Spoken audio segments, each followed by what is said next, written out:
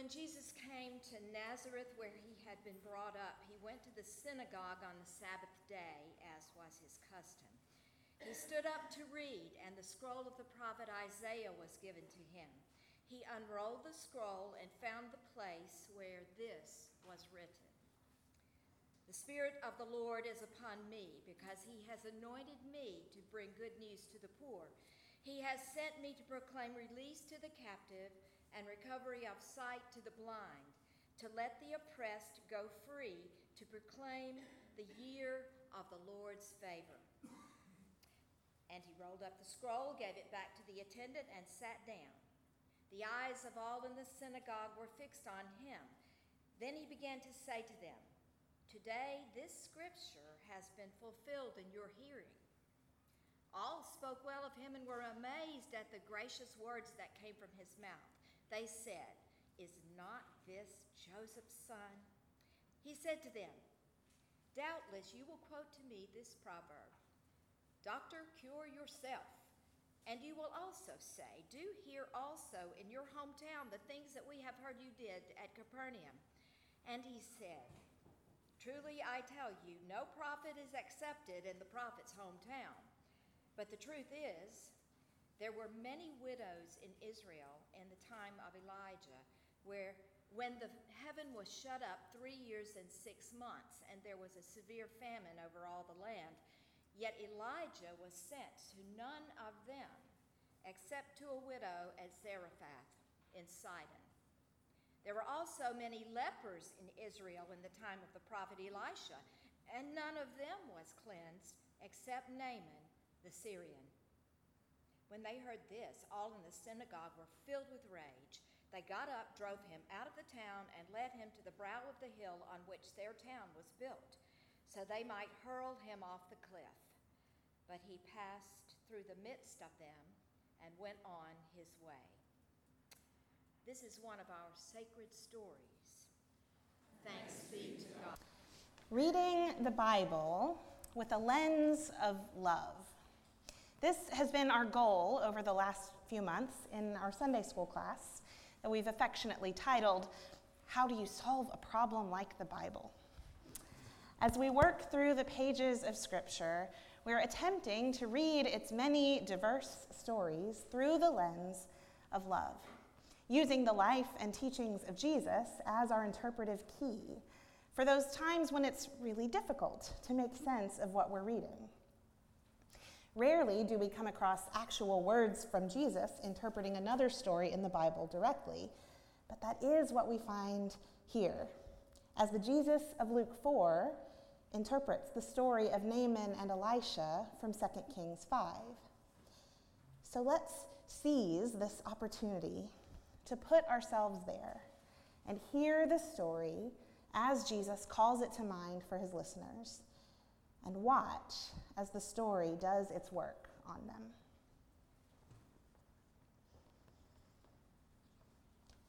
There was a clamor and a jostling for the best seats as more worshipers than usual gathered in the synagogue in Jesus' hometown of Nazareth on the Sabbath.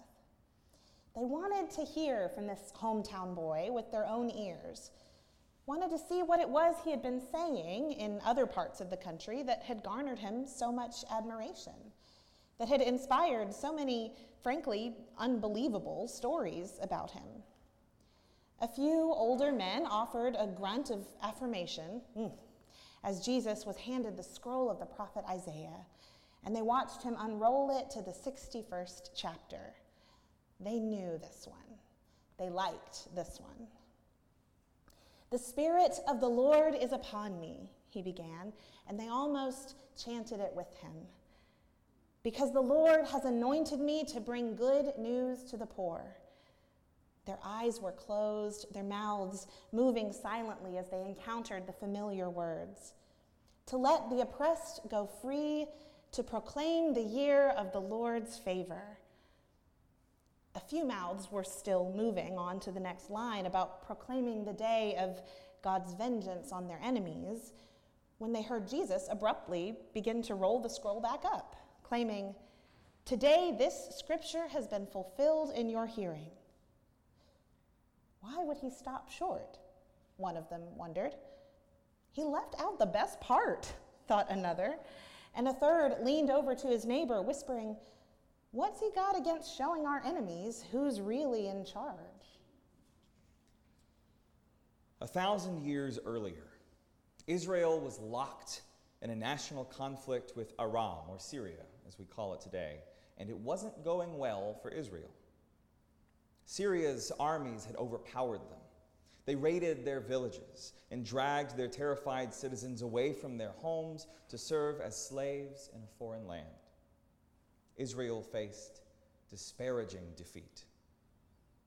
Leading this great and terrible Syrian army was a man named Naaman. He was strong, victorious, wealthy, spending time in the company of only the most important people, even the king himself. Through and through, Naaman was a conqueror, a national hero. When Syrian children played, they fought each other for who got to be Naaman. But as it turns out, leprosy has no respect for rank or age or wealth. It's like cancer, a disease with no regard for who we think should be immune. Even for this man who seemed to have every means of shielding himself from suffering, suffering had come all the same. Not such a bad thing, the faithful in Jesus' own day might have thought.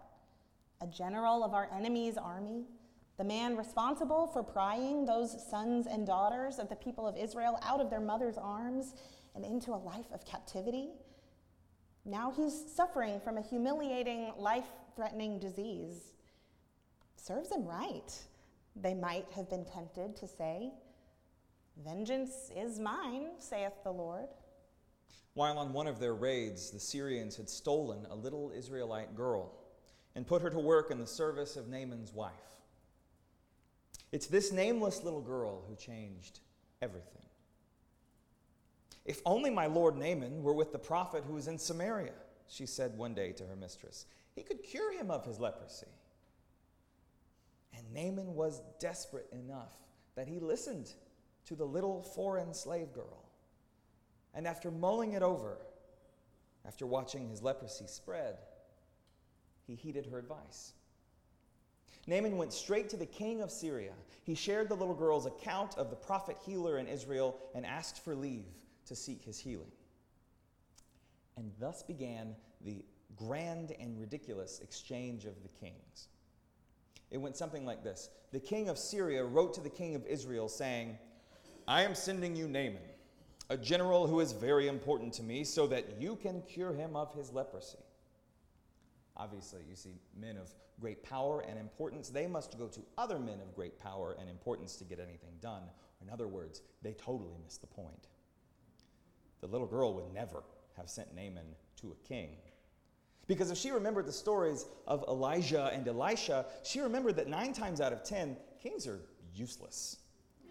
The whole book of Kings is story after story of kings trusting in their own power, falling into corruption or cluelessness, and winding up either insignificant or the story's villain. She would never have sent him to a king. So standing in a long line of inadequate kings, the king of Israel predictably panics.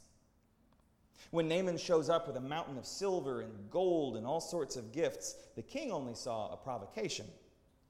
He's asking me for what he knows I can't give him, he lamented. What am I, God, that give death and life? The king sends this man to me to cure him of his leprosy.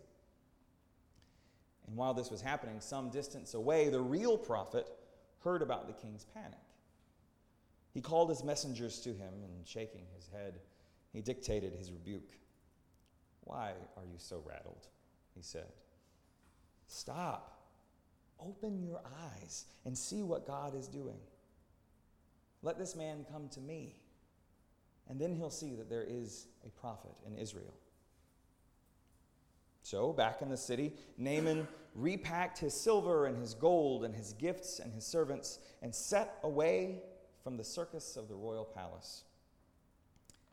And as they went, something started to happen.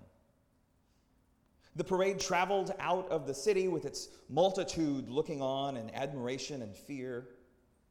And then down into the outlying urban areas where people stopped and gawked at his splendor.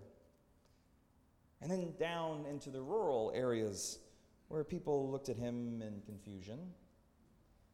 And finally out into the desert where no one cared to look at all.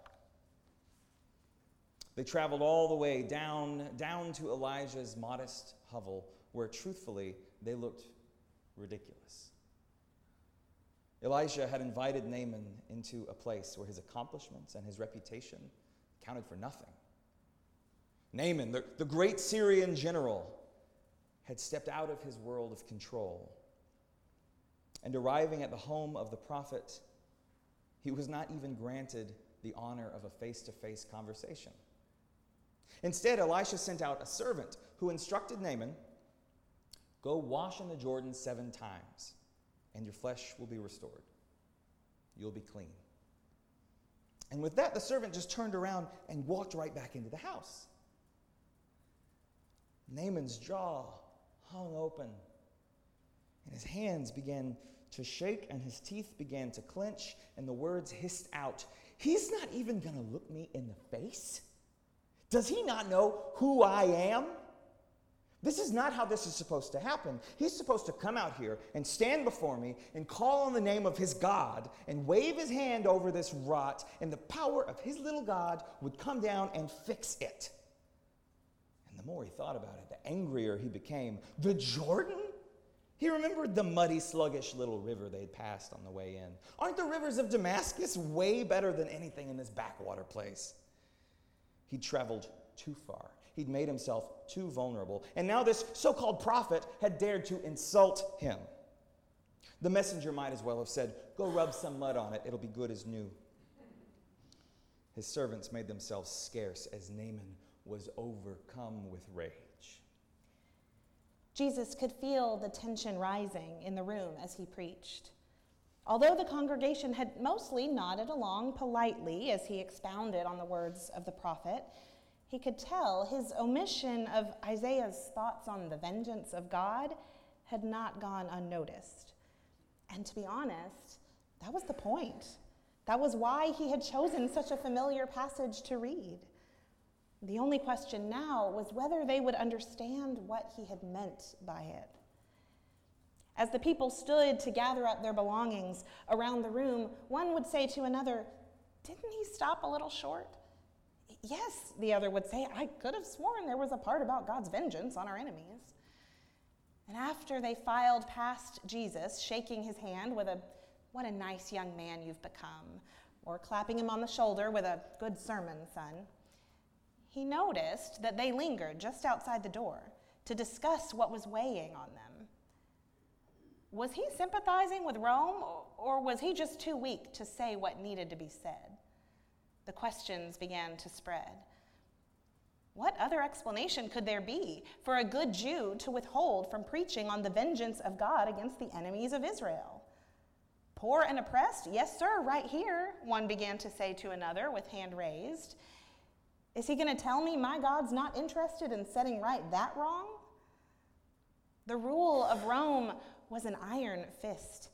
Any Jew who didn't declare God's favor for Israel over all others was suspect, even one of their own sons. Their belief in God's ultimate vengeance on their enemies was how they got to sleep at night. Who was Jesus to challenge that?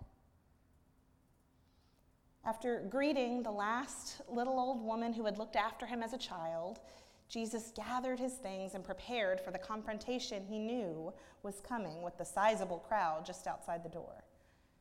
He tried to place himself in their shoes, remembering that he too had once believed the narrative that God would take vengeance on Israel's enemies, that God's love for Israel somehow meant the rest of the world, even their oppressors, were any less God's children.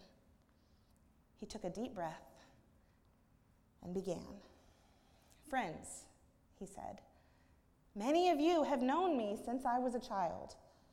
Doubtless, you'll quote that old proverb to me, 'Doctor, cure yourself.' And you'll say, 'Now, why can't you do here in your hometown all the things we've heard about you doing everywhere else?'" He paused. but you know why. A prophet's words don't seem to mean as much in his hometown. A critique from within your own household stings, doesn't it? The questioning look on his listeners' faces had turned to something more severe. There were lepers in Israel too, when Elisha prophesied, he began, and he saw that it touched a nerve.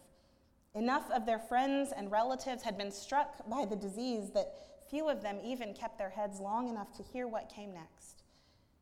You think it mattered one bit to God that Naaman was a Syrian?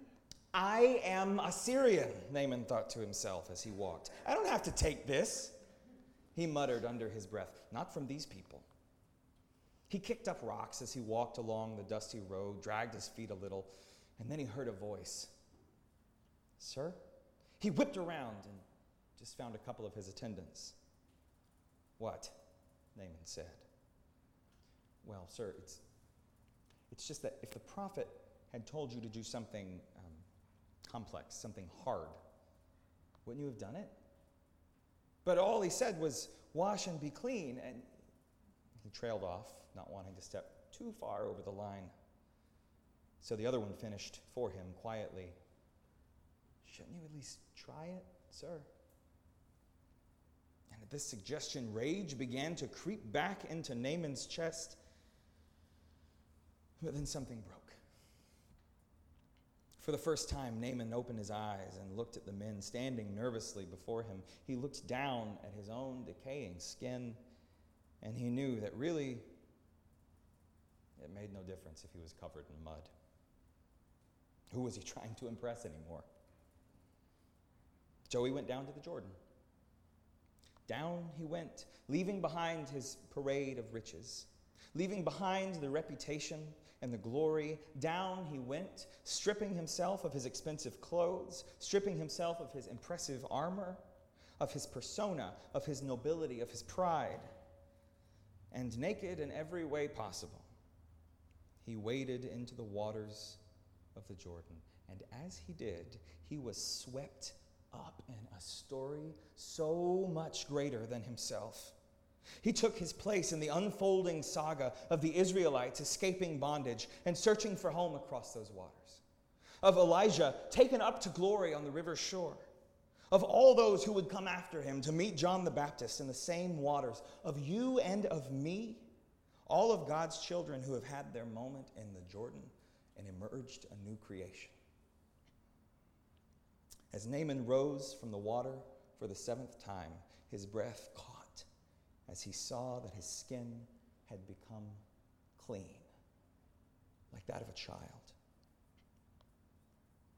He returned to Elijah's hovel, a new man, and found Elisha, this time standing outside, waiting to greet him.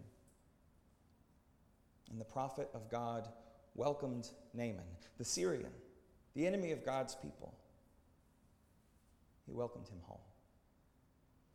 That's enough, one man shouted, grabbing Jesus by the arm and tugging him into the mass of bodies that had crowded around.